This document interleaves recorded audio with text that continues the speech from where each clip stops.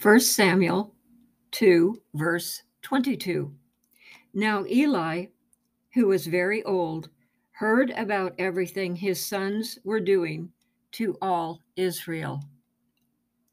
Eli was the high priest of the temple and father to his greedy and unscrupulous sons, Hophni and Phinehas.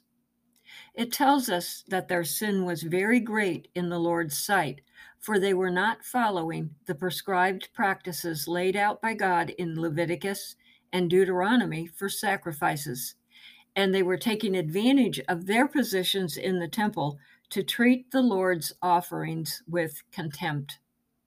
When Eli confronted them, they refused to listen to his rebuke and warning.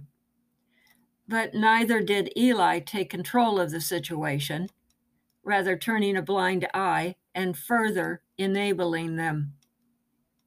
Eli was then confronted by an unnamed prophet of the Lord who asks, "Why do you honor your sons more than God?" The key word in this question being honor.